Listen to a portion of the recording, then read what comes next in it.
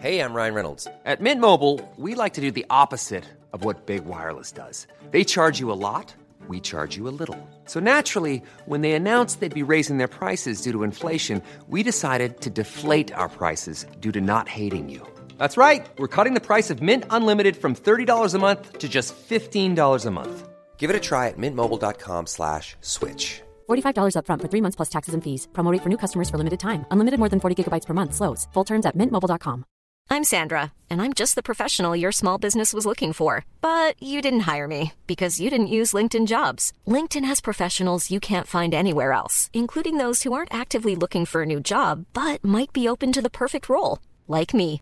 In a given month, over 70% of LinkedIn users don't visit other leading job sites. So if you're not looking on LinkedIn, you'll miss out on great candidates like Sandra. Start hiring professionals like a professional. Post your free job on linkedin.com/spoken today. When you're ready to pop the question, the last thing you want to do is second-guess the ring. At BlueNile.com, you can design a one-of-a-kind ring with the ease and convenience of shopping online. Choose your diamond and setting. When you find the one, you'll get it delivered right to your door. Go to BlueNile.com and use promo code LISTEN to get $50 off your purchase of $500 or more. That's code LISTEN at BlueNile.com for $50 off your purchase. BlueNile.com, code LISTEN.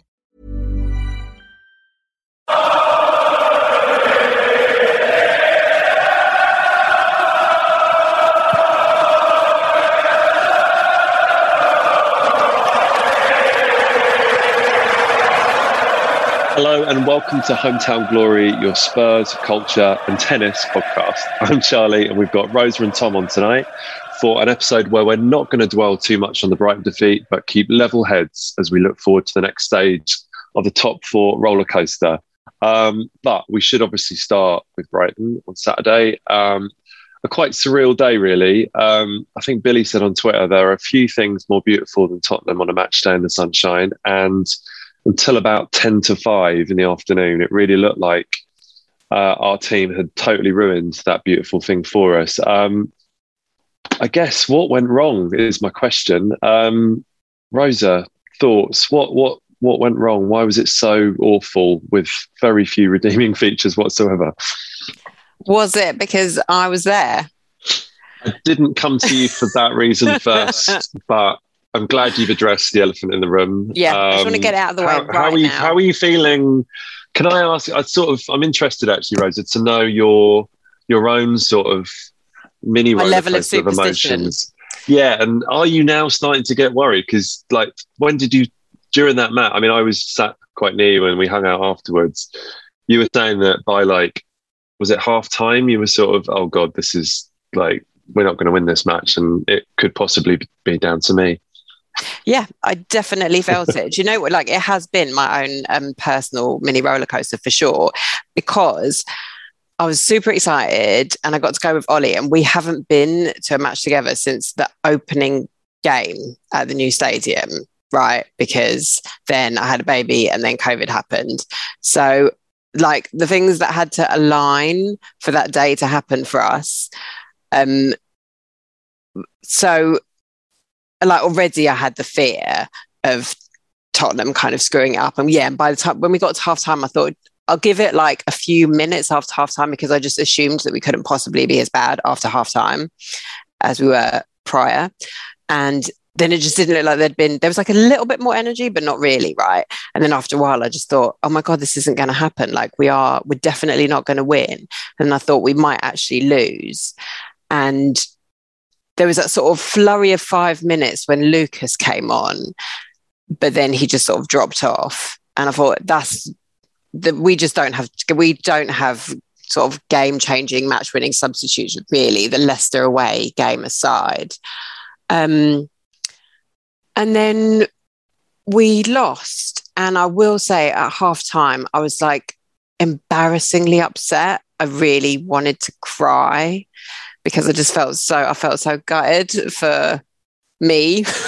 Ultimately, I just felt so disappointed and devastated, and also now a bit feeling like a jinx, really. And then after that, I decided, actually, do you know what? I this isn't down to me, and I'm not sorry that I went. And do you know who does need to apologise to me and to everybody else is Tottenham Hotspur Football Club for screwing it up again when it was completely unnecessary and they played so poorly in just completely unacceptable fashion. And I would also just then thank Arsenal for saving the day, really, and ensuring that I did get like a glorious afternoon out in the sunshine with Ollie and with you and with Ash and our other friend Kath. So ultimately, I don't really feel like a jinx anymore, but I haven't sorted out my ticket for the next home game, so let's just leave it there. I think it was quite sort of, it was a shock to the system, I think, that defeat and the performance that went with it. Because, Tom, I guess like none of us saw it coming, right? We were, I think perhaps, the history of Tottenham would suggest we should have seen it coming. But based on the performances we've had in the last few weeks, it just felt like, and perhaps as well because it was, it was a lovely sunny day. We were going first. I think we were all, it was a bank holiday weekend. The vibe just felt so glorious going into that match that then to be served up that sort of putrid level of like nonsense that Spurs put forward was just, it was really jarring, wasn't it? Well, I definitely predicted that we'd win, and we were all buzzing on the last podcast, but I can recall that I mentioned that not that long ago, we lost those awful games against Wolves and Southampton at home back to back. And Brighton, unfortunately felt like more of that, really, didn't it? Back to that team. I can't really find any redeeming features in the game. In the day, I had a lovely avocado and toast brunch with my mate Linton at King's Cross.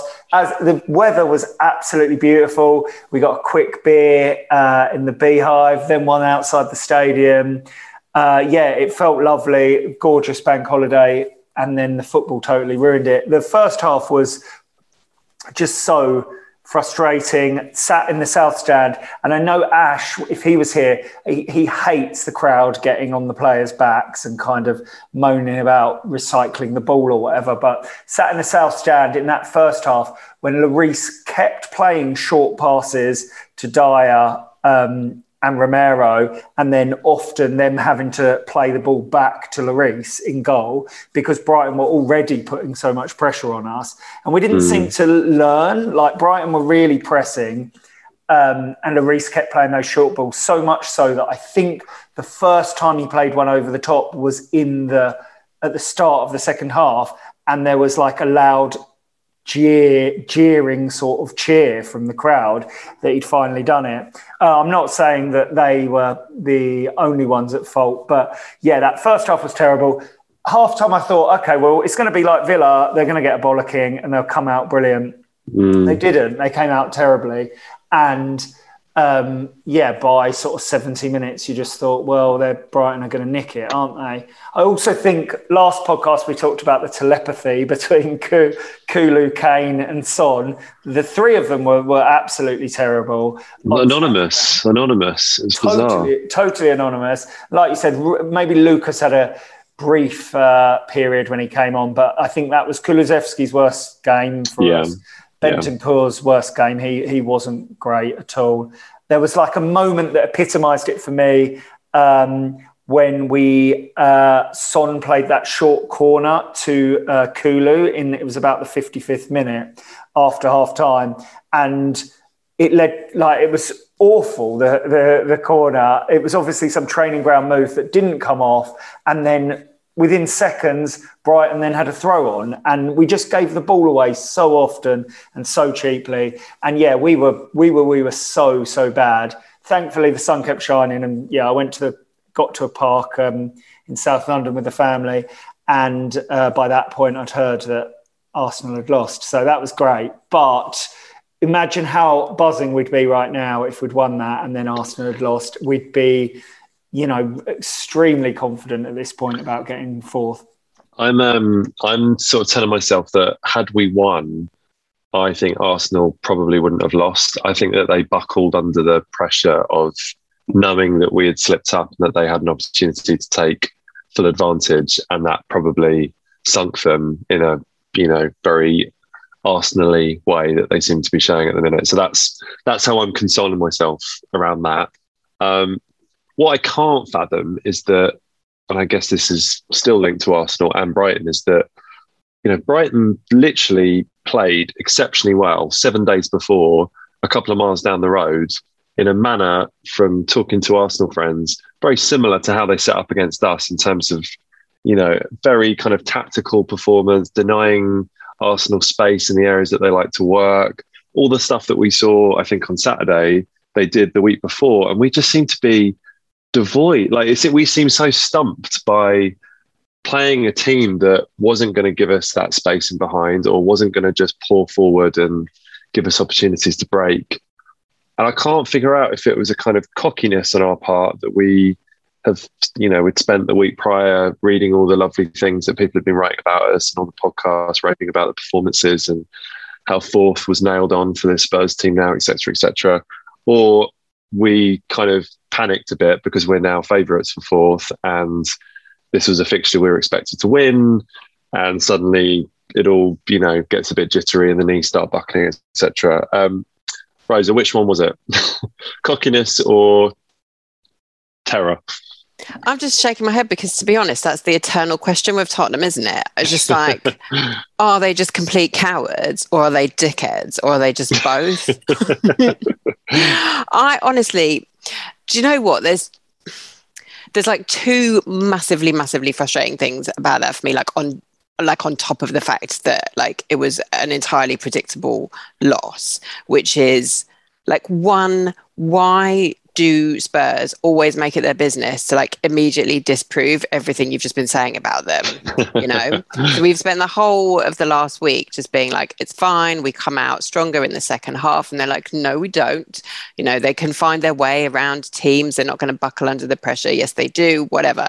It's just thinking that we had this great 11 that was fine. Now they don't have to play. They only have to play one game a week. That's fine. So everything we'd set up for them, they were just actually, you're wrong. And we're just the same old Tottenham. And the other thing that's really frustrating to me is that I don't even feel like Brighton was that good. I admit I didn't really watch their game against Arsenal, so I don't know. But certainly, at least to begin with, they were sort of they were pressing, but not pressing. Do you know what I mean? They were very high up in a line, but they weren't moving. They weren't being aggressive, getting up in our faces. So it was it wasn't even necessary to be that timid.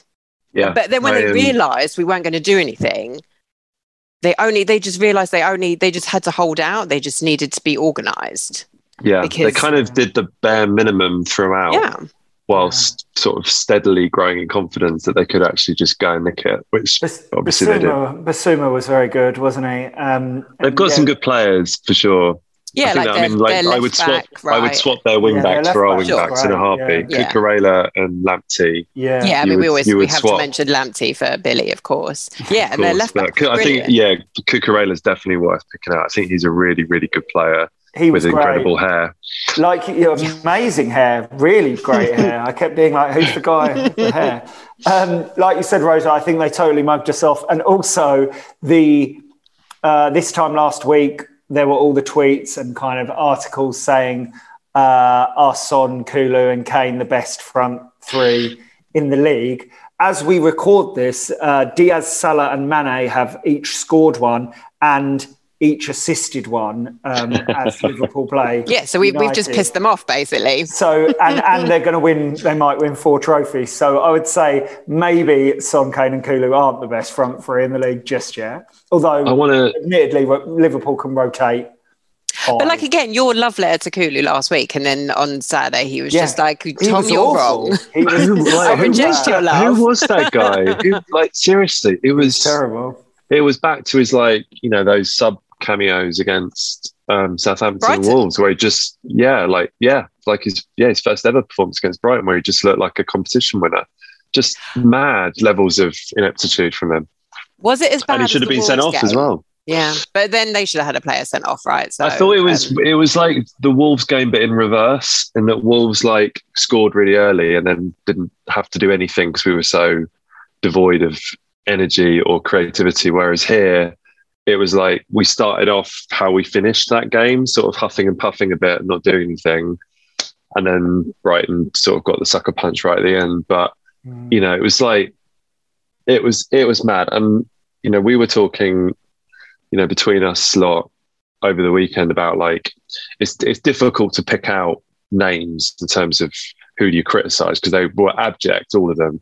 I do think though that because he's our best player, and also because he literally flew to Augusta to watch golf during not a break, like they just happen to, you know, be playing once a week now. But I do not, you know, and obviously had we won, no one would be talking about Kane going to the Masters or whatever. But I really, really hope that it's just like lockdown at the Conte gulag now for 7 days a week. Like no more Mr. Nice Guy, no more days off, no more, you know, letting the players, like basically no more trusting footballers to make the right decisions about this stuff, because they cannot be trusted.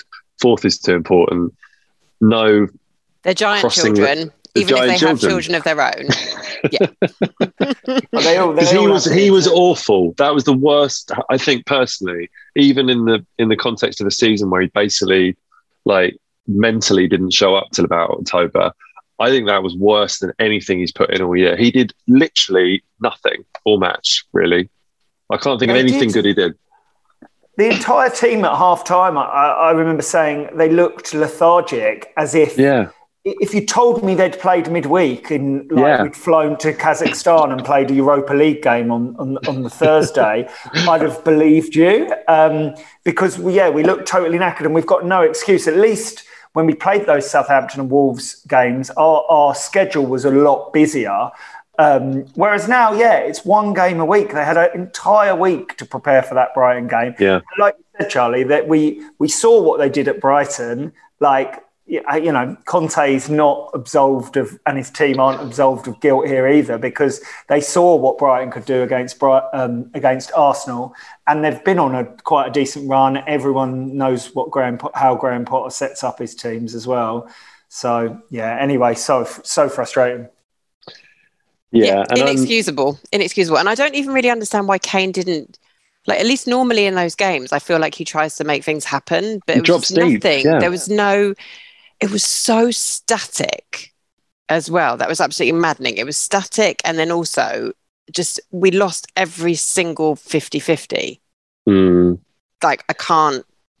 And I think when you do that, you stop getting lucky with things like second balls. And I noticed in that game that, you know, often when sort of a Dyer or a Romero or a Davies does one of their, you know, diagonals or chip balls forward, much like the first goal against Villa the week before, you know, if you put the ball in the right area, you often get a knockdown falls your way, or, you know, a defender tries a headed clearance and it lands to one of your strikers. It seemed like nothing like that was happening. Every time, you know, it like deflected off someone, it would fall to a Brighton player.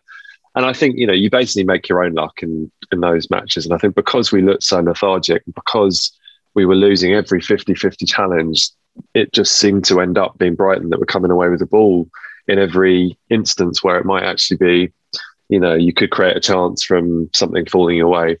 Just pitiful. I'm loath to let the mood of the podcast be too sort of dragged down by that performance. So I feel like because we literally have nothing good to say about any of them, we should keep things moving. Fortunately, of course, Rosa, go on. I just wanted to say that I do feel like Højbjerg wasn't too bad, actually. I do have my own personal hero and villain, and I think Reguilón was by far the worst. I know that, like, in terms of the bar, Kane has said that he was the worst, but I think Reguilón was like absolutely the worst performer out there. And I think Højbjerg was actually pretty decent, and I feel enraged that his like fantastic little dribble and cross just got completely wasted. Like somebody behind me was like, "Go on, Zidane," and it just got totally wasted. The most and didn't Mourinho once jokingly call him Zidane as well? I feel like he did a little pirouette thing in the Europa League game. That's probably why, sort of apt to bring up Jose, of course, today. It's the year anniversary of him being sacked today. To record, which seems one mad. Of the stupidest days in our club's history. Seems like a lot has happened since then, isn't it? What was I going to say? The fact that the Højbjerg little pirouette and run for that chance that he sort of pulled the ball across the face and Reguilon wasn't there in time. Like, number one, the one moment of sort of inspiration that anyone showed on the pitch, like you say, Rosa, we couldn't capitalise on. And number two, you know full well that Matt Doherty would have scored from that situation, which just made it really, really annoying, that injury. Our fallen king.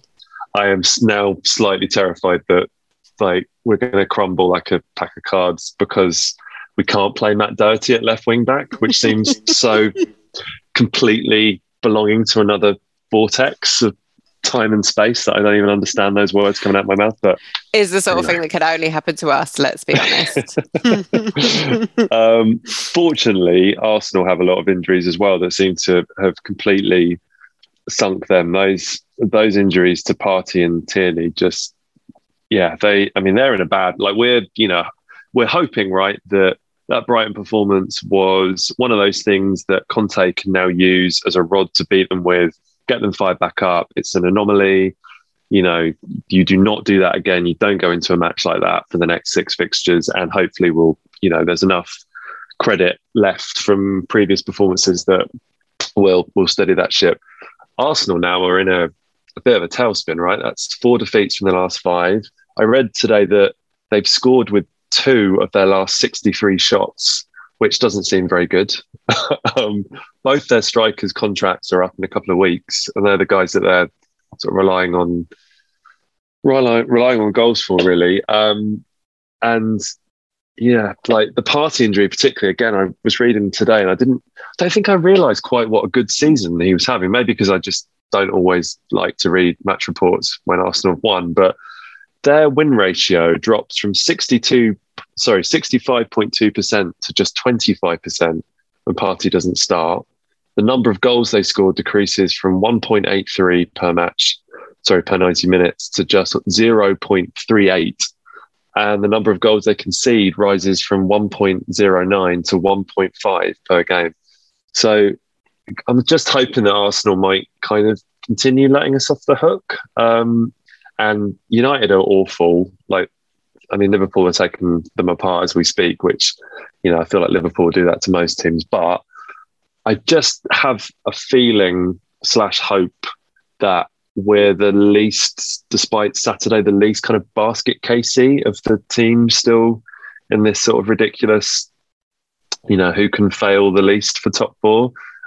After the weekend, bit of a sort of temperature check. How are you both feeling about it all?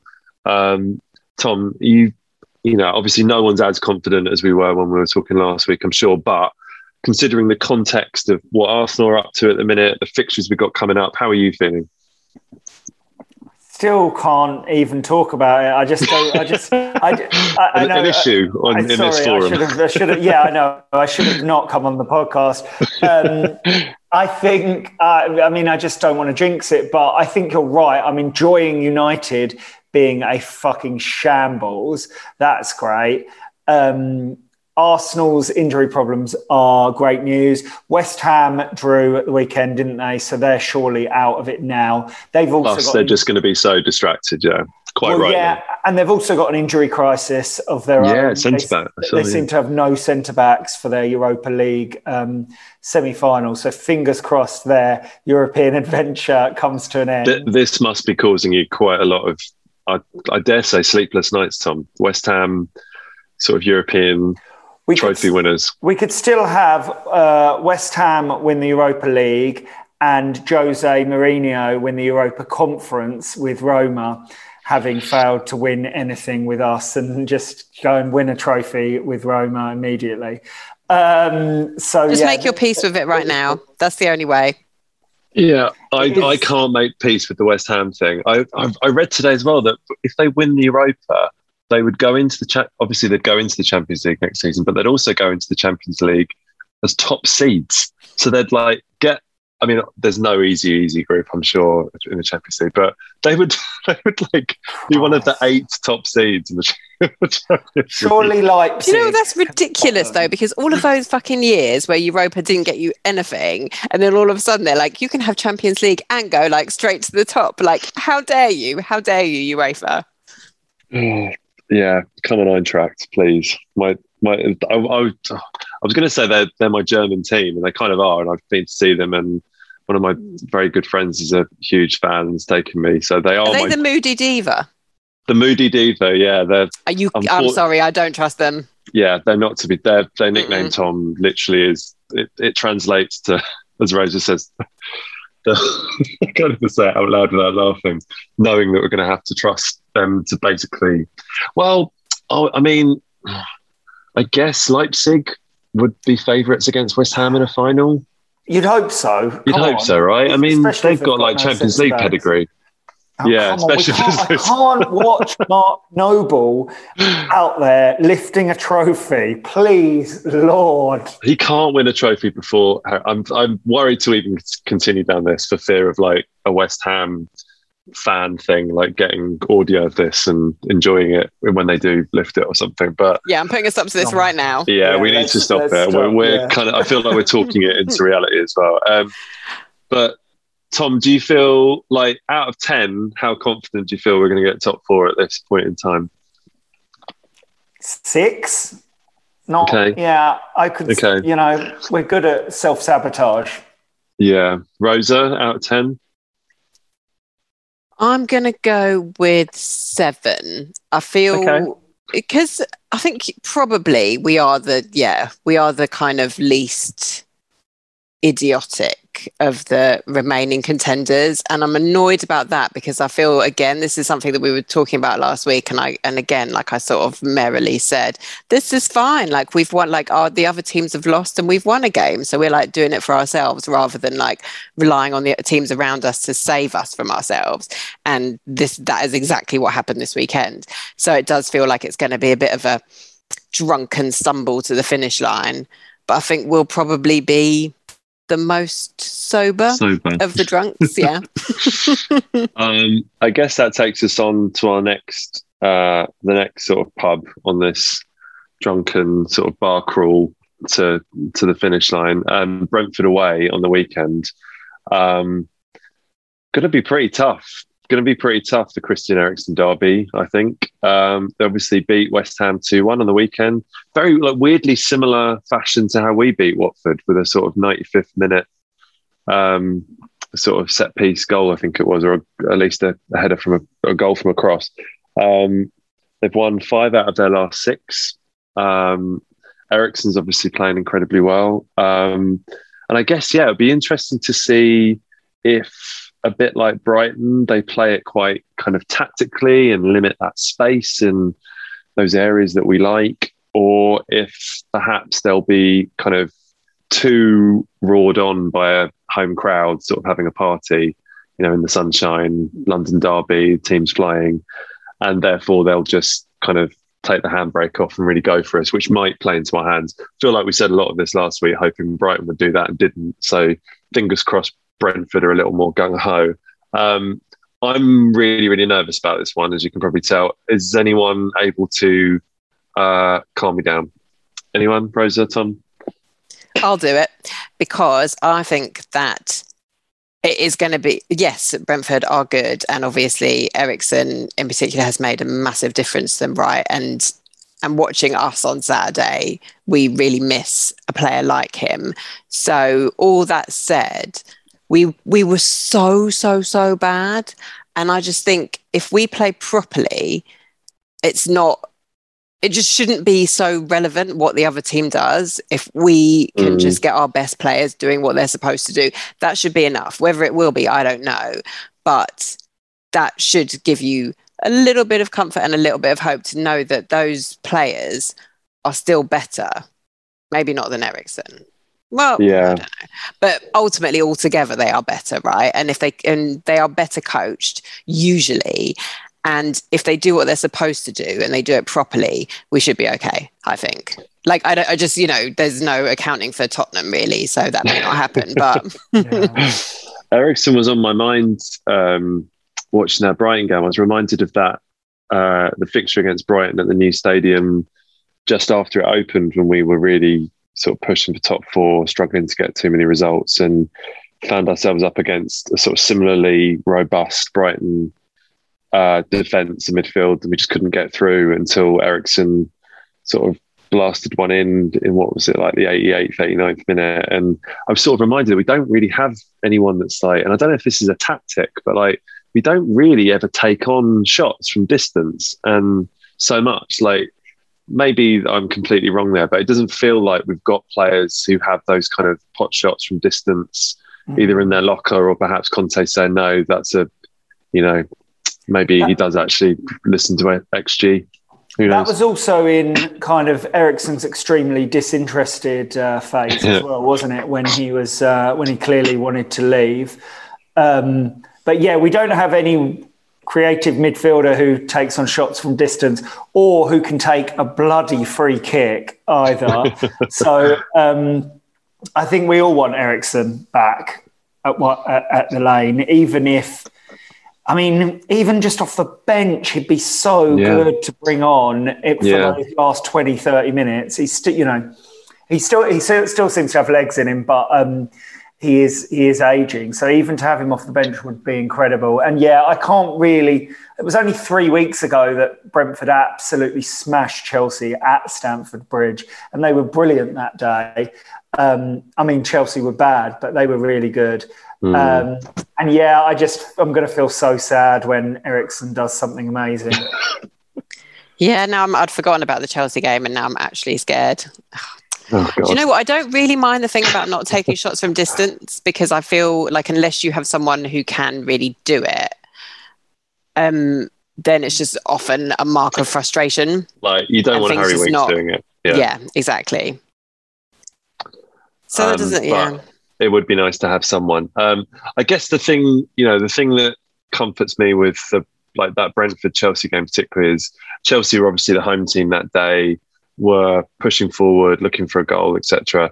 I think we'll go back to being a lot more sort of countering Tottenham, sort of soaking up pressure, looking to hit them on the brakes. So I'm hoping that also away from home, you know, we won't. I think it's probably easier for them a bit. I think the pressure tolls on the weekend, and I think there's definitely I saw on Twitter there was a bit of back and forth between various sort of Spurs Twitter factions around whether or not the atmosphere in the stadium was sort of, you know, too much one way in terms of being a bit too negative, or whether, you know, actually the performance was that dreadful that, you know, what more can you actually do as a fan? You can only really respond to what you're served up. I'm of the latter opinion, to be honest. I feel like the crowd was largely fine, but there's only so many times. Like I know that whole thing about like it's all right to recycle the ball and it's fine to pass out from the back, but there are only so many times you can watch Hugo to Romero to Dyer to Hugo before you just start feeling like you've gone mad. Yeah, 100%. That's exactly what that first half was to me, right in front of me in the South Stand. Romero, Dyer, Hugo. Romero, Dyer, Hugo. Oh my God, Royale looking fucking clueless. Although not our worst performer. I thought second half. Not actually a disaster. And I just spent the whole...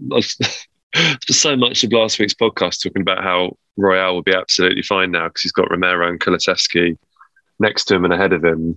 And I think Romero and Kulusevski easily put in their worst performances in a Spurs shirt. I think Romero was so bad compared to how he's been. It was, again, we're getting back to just being really miserable. I think we'll be all right. Give me some predictions, some score predictions for Brentford. Tom? 2-1. Eriksen to 2-1 Spurs. Yeah, 2-1 Spurs and Eriksen to either assist or score their goal. Okay, Rosa? Yeah, that's what I was going to say. To be honest, I don't feel confident in predicting anything bigger than that, really. I'm going to say a 2-2 draw because I feel like I always predict Spurs win, but we don't draw, so that just feels like that's just one of the things that's not going to happen. Oh God!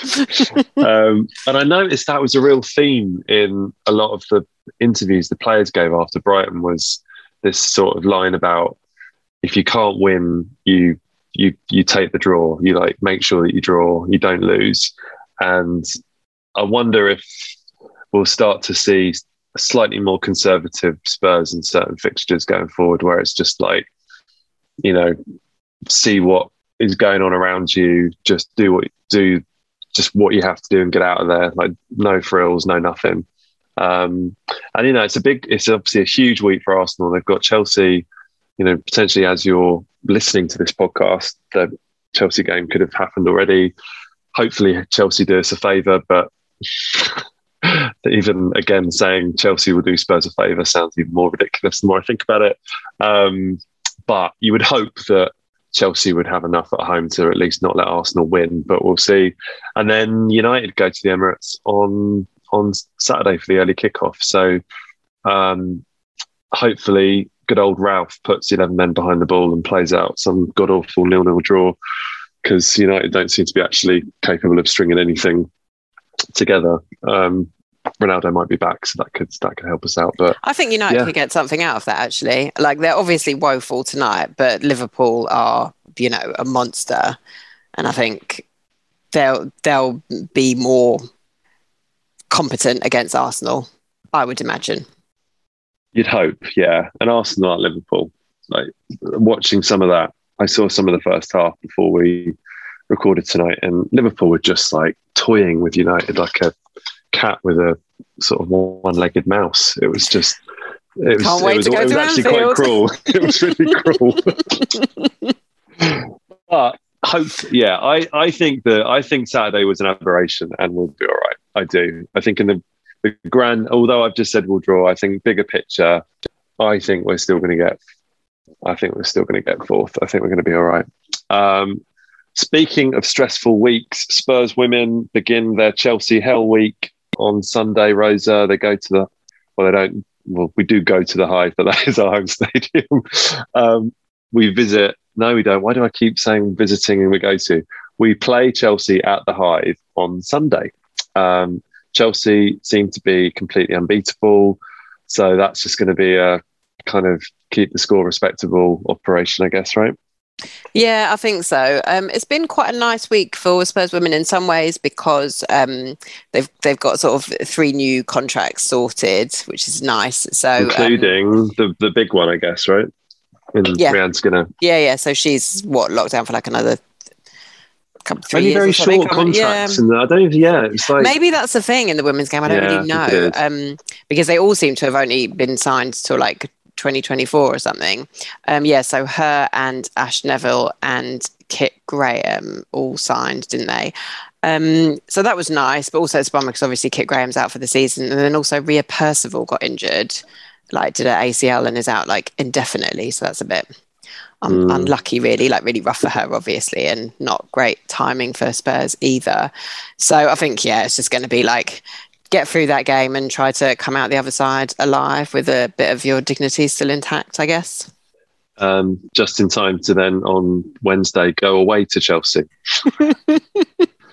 So honestly, I don't understand it. Whatever dignity they have intact from Sunday can be completely dismantled. We'll just take it from one game. Doesn't matter. One will do. Then we've got Everton, and then we've got the derby at the Emirates, and then I think it's the game at the stadium. That's something to look forward to for Spurs women. That'll be a lovely occasion. I feel like we've been saying this for the last few weeks, but it's nearly sold out now, hasn't it, Rosa? It is. Well, this is it. I was because I'd sort of said, I'll sort the tickets out, and then had sort of kept remembering at inconvenient times and then forgetting when it was actually time to do it, and checked today and then saw that it was nearly sold out. So I had to message Ollie in a bit of a flap because I was out with the kids being like, can you book loads of tickets right now? And he did it, fortunately. So thank you, my love.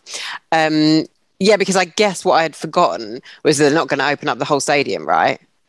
So just I was it'll be fine. There's a massive stadium. How's it going to sell out? But they don't do the whole thing, do they? So that's not my fault. That's the lack of ambition for you, Tottenham Hotspur. That's in itself, though, still really, really good, because I've been to a few games there where it's definitely not even just the lower sort of ring has been, maybe 50% full, if that. So, definitely a really, really positive step forward. It does. And do you know what it does? It speaks to their good season, I think, for sure. And also just the general, I think the social media that the women's team have, the Spurs women has really stepped up this season. I think the interaction between the sort of men's accounts and the women's accounts seems to have been consciously upped and improved. And yeah, just, I think we've all gotten to know the players a bit more as well. Like, yeah, it's just they've made it a lot easier for us. Which is what you need, really. Definitely. Let's move on to culture, but I'm going to do a sort of crossover because I guess, there were two standout sort of Coy's culture crossover moments over the Easter weekend. There was the new Kendrick Lamar album being announced, which is very, very exciting. It's a shame Ash isn't on to talk about that, our resident sort of hip hop expert. And we've got a new famous fan in, Spurs women, I guess, primarily have a famous fan in Emma Raducanu, which I was particularly excited about as a sort of Bromley / Orpington raised tennis playing Spurs fan.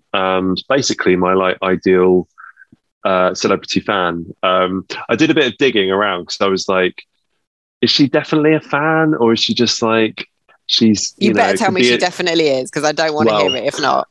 Oh, well, because she's obviously like, no, wait. What did your investigation find out, Charlie? Because Kendrick, also, let's just say, Kendrick, I don't know. He wore... It doesn't matter. He wore a shirt once. He wore some merch once. It was Nike. Someone gave it to him, but whatever. We're claiming Listen, he allowed himself to be pictured in it, so, At a very prominent sort of hip-hop summit, I seem to remember, where, anyway, but... I'm with Tom. I'm fairly certain that Kendrick Lamar does not get up at 4 a.m. to watch Spurs games on the weekend. I'm just going to say, if you're not ashamed to be seen in the shirt, that's good enough for me. It's not even. I mean, I obviously, the Spurs cock rule is something very, very close to me, but it's not even like we've got an especially like cool, like I guess it is iconic in that it's it's been around since 1882, but it's not the coolest of the badges, I would say. So if you were just like a person that wasn't attached to it, why would you pick it? Like, why would you pick it? Anyway. It's better than a gun. It's better than a stupid devil pitchfork trident thing, whatever. What's the word I'm looking for? I can't think. It's dumb anyway. No, you described United's badge pretty well there, Rosa. So Emma, yeah, I was like, oh, she's a Nike athlete, so maybe like she's just been given some Nike stuff or whatever, or like, But anyway, so I did. There was a story in the Telegraph about it. They sort of did a sort of mini investigation as to like why Emma Raducanu had sort of come out seemingly as a Spurs fan. So it turns out all of her sort of team around her are massive Spurs fans, including her physio, whose name I think is Chris, who's a big, big, big Spurs fan. It was his birthday on the Monday when she was pictured in the shirt.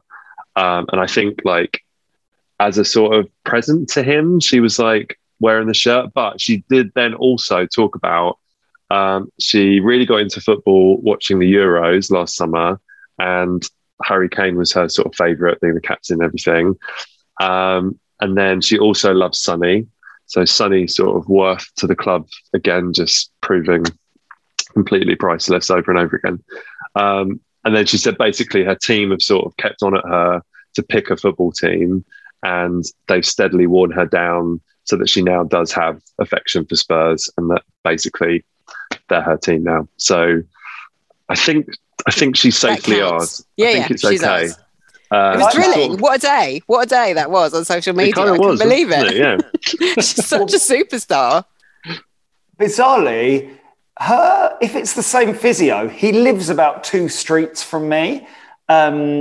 Raducanu's physio, and when she won the US Open, the pod. It was here. It's a guy, I think, yeah. And he, when she won the US Open, he was obviously on TV a lot. I think he was allowed in to the US with her. And then the next week or a few days later, I walked past him in the street and almost grabbed him like he was sort of Brad Pitt or something. I was like, oh shit, I know that guy. I know it's Raducanu's physio. But if I see him in the street again, I'm going to grab him and go, are you Spurs? Is she Spurs? Will she come on our podcast? Will she come on our podcast, please? This is now, this is basically where we're going. So I'm just looking at there's a story on ESPN. So she says, my whole team basically are big Spurs fans, and I feel like they're really egging me on. They're desperately trying to get me behind them. I don't necessarily follow football so much, but I feel like now because of them, I'm feeling some sort of connection. That's the loosest affiliation she can politely make, I think. Then she goes on to say, I loved following the Euros last year and watching Harry Kane, who's obviously the England captain, and Son Heung-min. I'm a big fan of him as well. So yeah, I like to dabble. So then Will Herbert, who's her physio, not Chris, Will, he posted on Instagram to joke that his work was done after sharing an image of her wearing her new Lily White kit. Emma has been baptised a Spurs fan, he wrote. Hopefully we both pick up some trophies now. So I think it's okay. I think she's basically Spurs. That's very exciting. And yeah, listen, if we can claim Zendaya, we can definitely claim Emma. I think it's just our podcast that's claiming Zendaya as a Spurs fan. But anyway, so let's rattle through some culture picks. I mean, those are the headlines, obviously, but I still want to know what you guys have been reading, watching, listening, observing, etc. Rosa, tell me what you've been up to. Just a couple of telly bits from me this week. So the other night I started watching Winning Time. Have we talked about that before? We haven't, but I was going to talk about Winning Time tonight myself. Sorry. So no. Well, I've only watched one it's episode. It's better when we've a few of us have watched it, I think. Yeah. What did you think? I absolutely loved it. I like, full disclosure, my basketball knowledge is limited to The Last Dance, my Michael Jordan documentary, and Hang Time, if you'll recall that sitcom. I very much do, yeah. That and Hanging with Mr. Cooper were my sort of gateways into my basketball love growing up. So yeah, sure. Exactly. So I don't really know anything about basketball. It's very confusing to me. I don't really understand how they all play each other so many times. That's the biggest mystery. But obviously I know like the major characters who were involved in this, the rise of the sort of LA Lakers dynasty in the 80s. It's very slick. It's like everybody looks very cool. It's very Adam McKay. It's like, McKay. If you don't like Adam McKay, you'll have a hard time with this show because it is so stylized and slick and fourth wall breaking and all the rest of it. I found that works for me. I have to say, it doesn't. I quite enjoyed it. Like some of it was a bit too much at times, but mostly it worked for me. And maybe that is because I don't know very much about basketball, so I enjoyed kind of being spoken to like I was an idiot.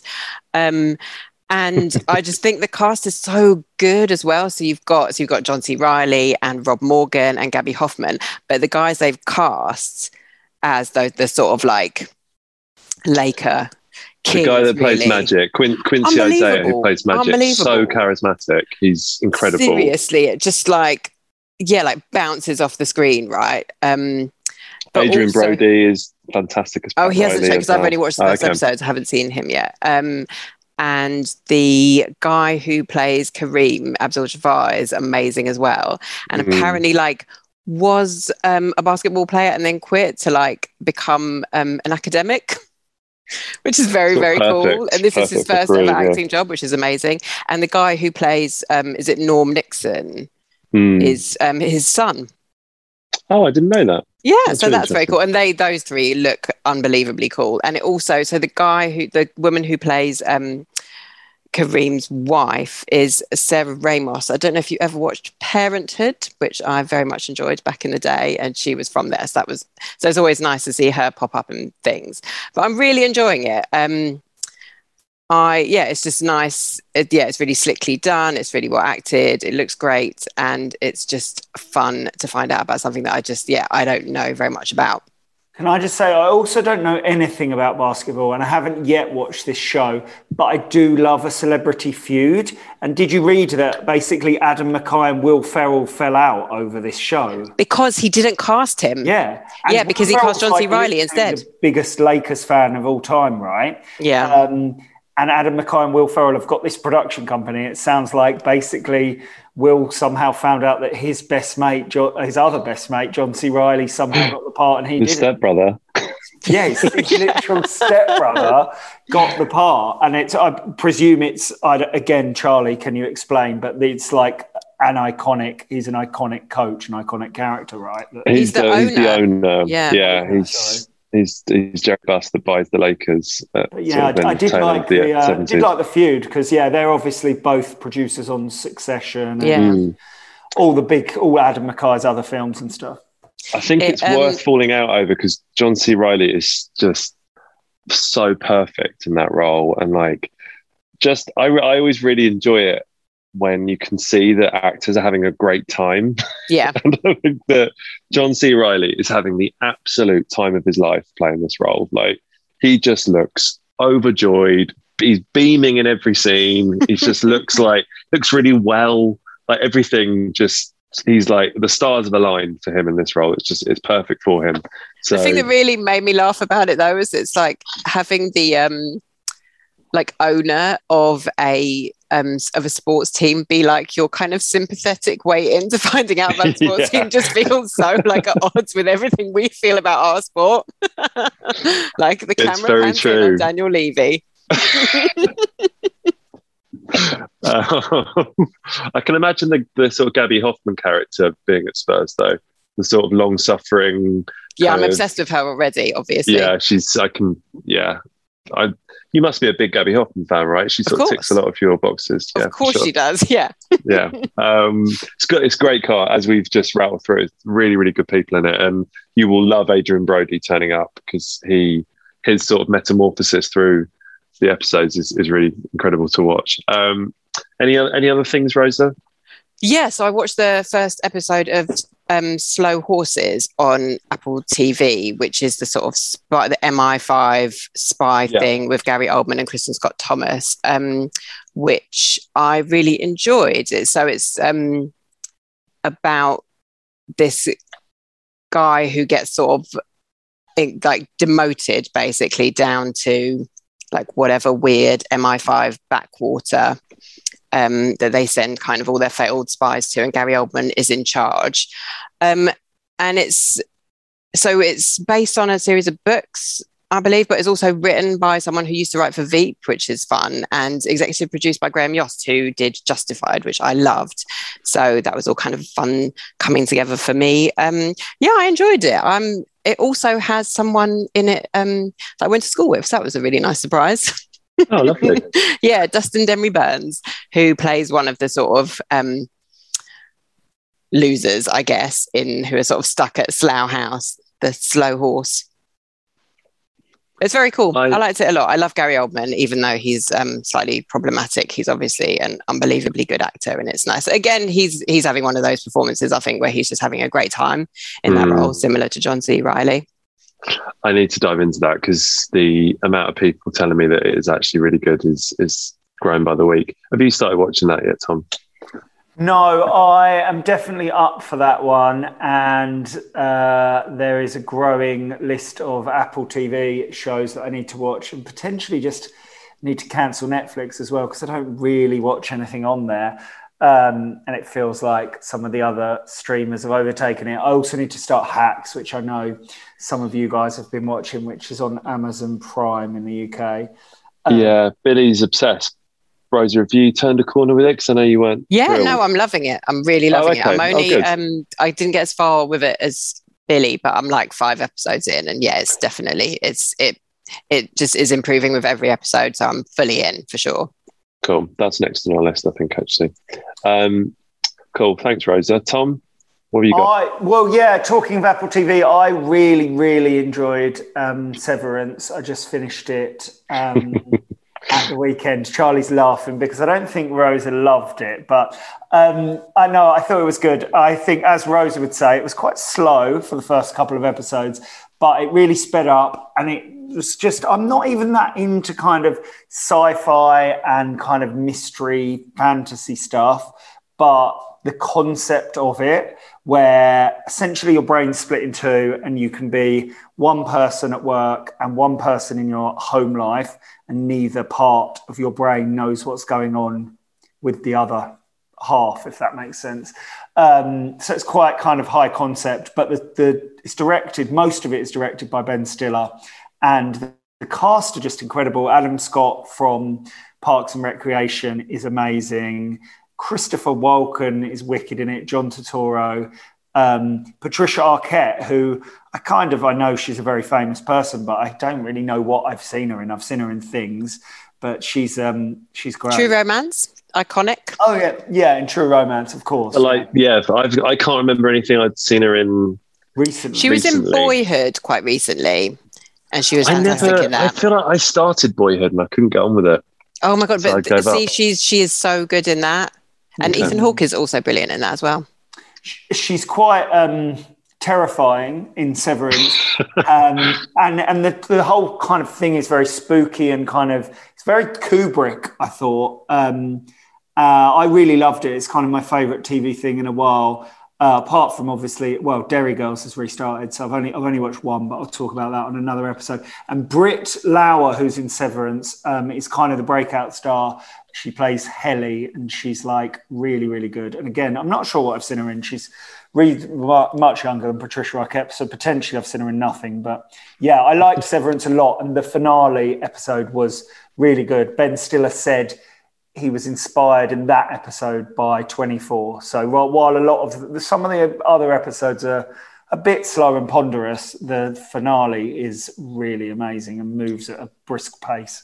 When you told me it was only 40 minutes, I was just like, I feel so attacked because I feel like every episode I watched was like at least an hour and moved so slowly and like nothing happened. And now you're telling me like, stick it out to the finale when everything happens in 40 minutes. No, yeah, I feel attacked.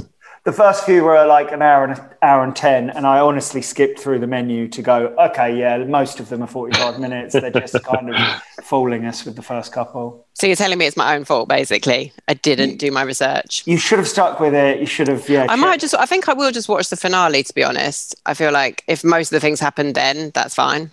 It's worth it. The finale's very exciting and done very well, and it's like a real kind of action thriller compared to some of the rest of the series. There's some beautiful stuff between John Turturro and Christopher Walken's characters. Yeah, that was. If there'd been more of that, I think I would have stuck with it a bit more. I was explaining the premise to someone the other night. And they were like, oh, that sounds good. So you would just go to work, but you would never know about it. And I was like, no, but there'd be a part of you that would only ever be at work. Yeah. So you stop work and then you're back like a second later. So I think the sort of inherent like torture of that concept is like not obvious straight away. Yeah, you're right. The kind of terror of that concept becomes clear as the series goes on, I think. And I read a good interview with Ben Stiller in Rolling Stone, which is full of spoilers. You can only read it after finishing it. But he sort of explained that essentially they're like adolescents, the versions of themselves in the workplace because they don't really know anything and they're growing. It's a whole new life. Anyway, it was interesting, really interesting concept. And I think it's already got a second series. So it'll be like 2024 or something, annoyingly. Incredible reviews really across the board, that show. Seems like Rosa is the only dissenting voice. But maybe you can still turn it around, Rosa. Yeah, I'm not ashamed. You know, I'm an iconoclast. Tom, anything else? Anything you've heard this week? No, I don't think so. The Jamie XX single, I was going to talk about that and I thought you might. That's wicked. No, the Jamie XX single is wicked. It's maybe like the most kind of upfront and kind of pumping thing he's done in ages. Really. Let's Do It Again, it's called, and it's superb. It's really, really good. It's got a wicked kind of soul sample. That, and then, I'm really happy Derry Girls is back. The first episode of Series 3 was wicked. Series 3 or is it 4? Well, it's the final series. 3, I think, final. Speaking of third and final series, Tom, I know you don't watch The Split, but Rosa and I are split heads, and we've got 2 to go. So I don't want to. Maybe we should revisit this when we both watched all of it. But it's just, I love it so much. I'm already like preparing myself for the grief I will feel when it's over, and I'm not around the sisters Defoe any longer, even though. They're so messy, but they're so great. I mean, I love Nicola Walker's character, obviously, but the other 2 are 2 of the most irritating characters that have ever been written for television. Rose is slightly improved this season for obvious reasons. It took something quite seismic happening to her for that to happen. Yeah, it's just so ridiculous that this series particularly is so over the top and at times completely nonsensical in terms of people's reactions to what's going on. But it's just so slick and fantastic and silly and soapy and it's weirdly so well gripping acted. and compelling. You're right. There's like it's that classic thing of it's well written at times, and then at other times the characters are just obvious mouthpieces because the writer's got something they want to say. Yeah. There's no like consistency to that show at all. It goes from being like you can be in floods of tears 1 second because something is written so like poignantly and perfectly, and then the next you're like, no one in human history has ever said that out loud. That is what people who write things think, that people like they can't figure out how you would actually say it. Anyway, it's I really it's would. So satisfying.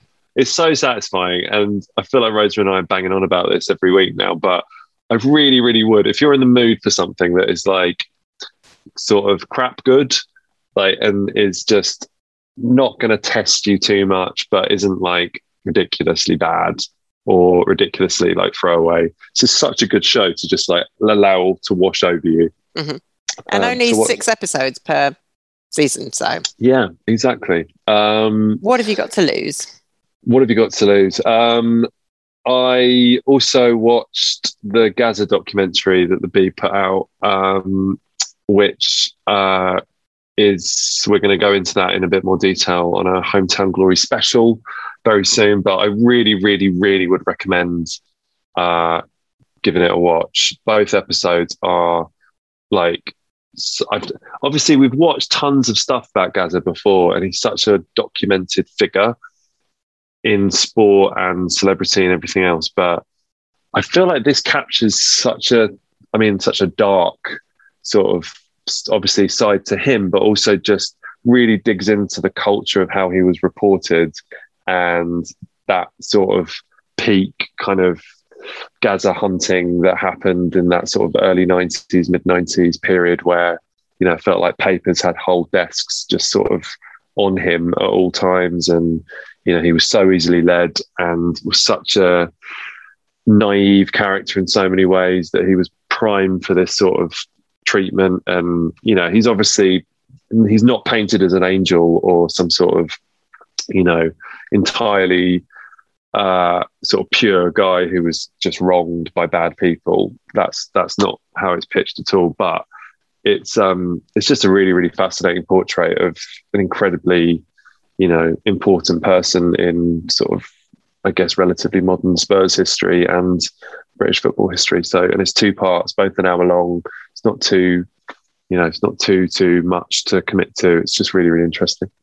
It's interesting because I've got quite sort of mixed feelings about watching it and about Gaza in general, obviously, because he was such a, you know, an icon of our club, but also obviously with his history of domestic violence. I find it really difficult, the sort of worship that he still gets at Spurs. So I was a bit like, I don't know if I want to watch this. But at the same time, like, you know, I loved the Maradona film. And obviously he is a pretty, was kind of problematic, troubled figure himself. So yeah, I don't know. Like if you say it's worth it, then I'll give it a go. Do you know what I mean? I have that sort of it's definitely worth it because, you know, I think I'm going to be 39 years old. So he is, you know, one of the reasons I'm a Spurs fan from, you know, that sort of 91 cup final team, obviously Italia 90, like those are big gateway, like Spurs / football moments for me. So he's always been at the kind of forefront of my mind, I suppose, when I think about people that got me into football. So yeah, I think this is a really nuanced sort of way of tackling the Gaza problem, which is a problem, I think, for those of us who love Spurs, who love football, who got into football partly because of, you know, him and people like him. So I would definitely recommend watching it. I really, really would. I think they've done it in a very balanced way. And, you know, as someone who's worked in journalism, I think it's really interesting as well. So yeah, I think it's definitely worth a watch. I need to watch it. I think he was really was interesting to see him on Gone Fishing with Paul Whitehouse and Bob Mortimer at Christmas. And I think it was sad, but I guess part of it was like, wow, it's amazing he's still alive, to be honest, given everything. And I'm kind of a bit useless on like Spurs history as well. Like I kind of think live in the moment and the kind of present team. So I'm interested to look back. And I kind of, because my dad wasn't a nut, he was a Spurs fan, but he wasn't like, when I was little, I don't remember watching tons of Spurs or paying too much attention to us in the early 90s anyway. So I'm interested to watch it. But yeah, it's sad story. And yeah, like such mixed emotions seeing him, obviously. And I guess, yeah, I'm interested to see how nuanced it is, like how much it paints it as his own fault or personal responsibility versus the kind of pressures he was under, I guess. I think because there's not loads of sort of like, sit down interviews with him now. You don't get that sort of like, there's not the opportunity for him to kind of have the story presented how he wants it to be presented, if you know what I mean. It's more, it's stuff from the time, it's talking to people who, in some ways have kind of, there's a few journalists that have been sort of done for phone hacking and stuff that are basically at a point in their lives where they're just like, yeah, this is what happened. Like, it was really, really bad. I feel quite morally, troubled by how it all was back then, but this is how it was. I'm just now at a point where I'm quite happy to talk about it. And, I have to live with everything that happened back then. So you get all these sort of interesting, quite candid sort of testimonies from people who have sort of, I guess, come clean with their own role in that sort of era of reporting and all the rest of it, which, I mean, Tom and I both came through certain certain paths with journalism, which, makes that incredibly interesting to watch, I think. So yeah, definitely worth the watch, and we'll go into that a bit more when everyone's watched it, I think, as well, because I'd love you guys to give it a watch. Right, I reckon that's us about done. We, I think, kept the mood fairly light considering the weekend. So thanks, Tom. Thanks, Rosa, for helping us along with that this evening. Fingers crossed. Thank you, Arsenal. A final shout out. Thank you, Arsenal. They literally saved our weekend. They saved our weekend. Let's hope, when you're listening to this, they haven't salvaged their midweek by beating Chelsea, but we shall see about that. And hopefully Spurs will beat Brentford. It won't matter. Lovely stuff. Thank you both ever so much. That was a joy as always. Thank you for listening. Rosa, you can see us out tonight as Billy's not here. Up the Spurs.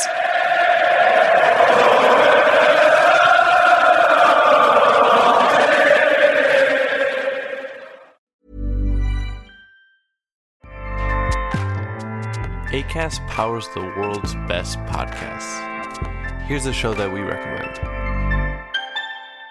The Real Housewives is a guilty pleasure for most, but if you're looking to not feel guilty about that pleasure, tune in to Everything Iconic with me, Danny Pellegrino, where I break down all the messy moments and behind-the-scenes antics of Bravo's popular franchise. And on Everything Iconic, I also interview celebrity guests like Kelly Ripa, Keke Palmer, Drew Barrymore, Cameron Diaz, and more about their guilty pleasures, their past work, and so much more.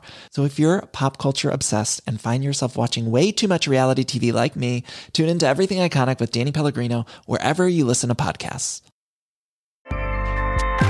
Acast helps creators launch, grow, and monetize their podcasts everywhere.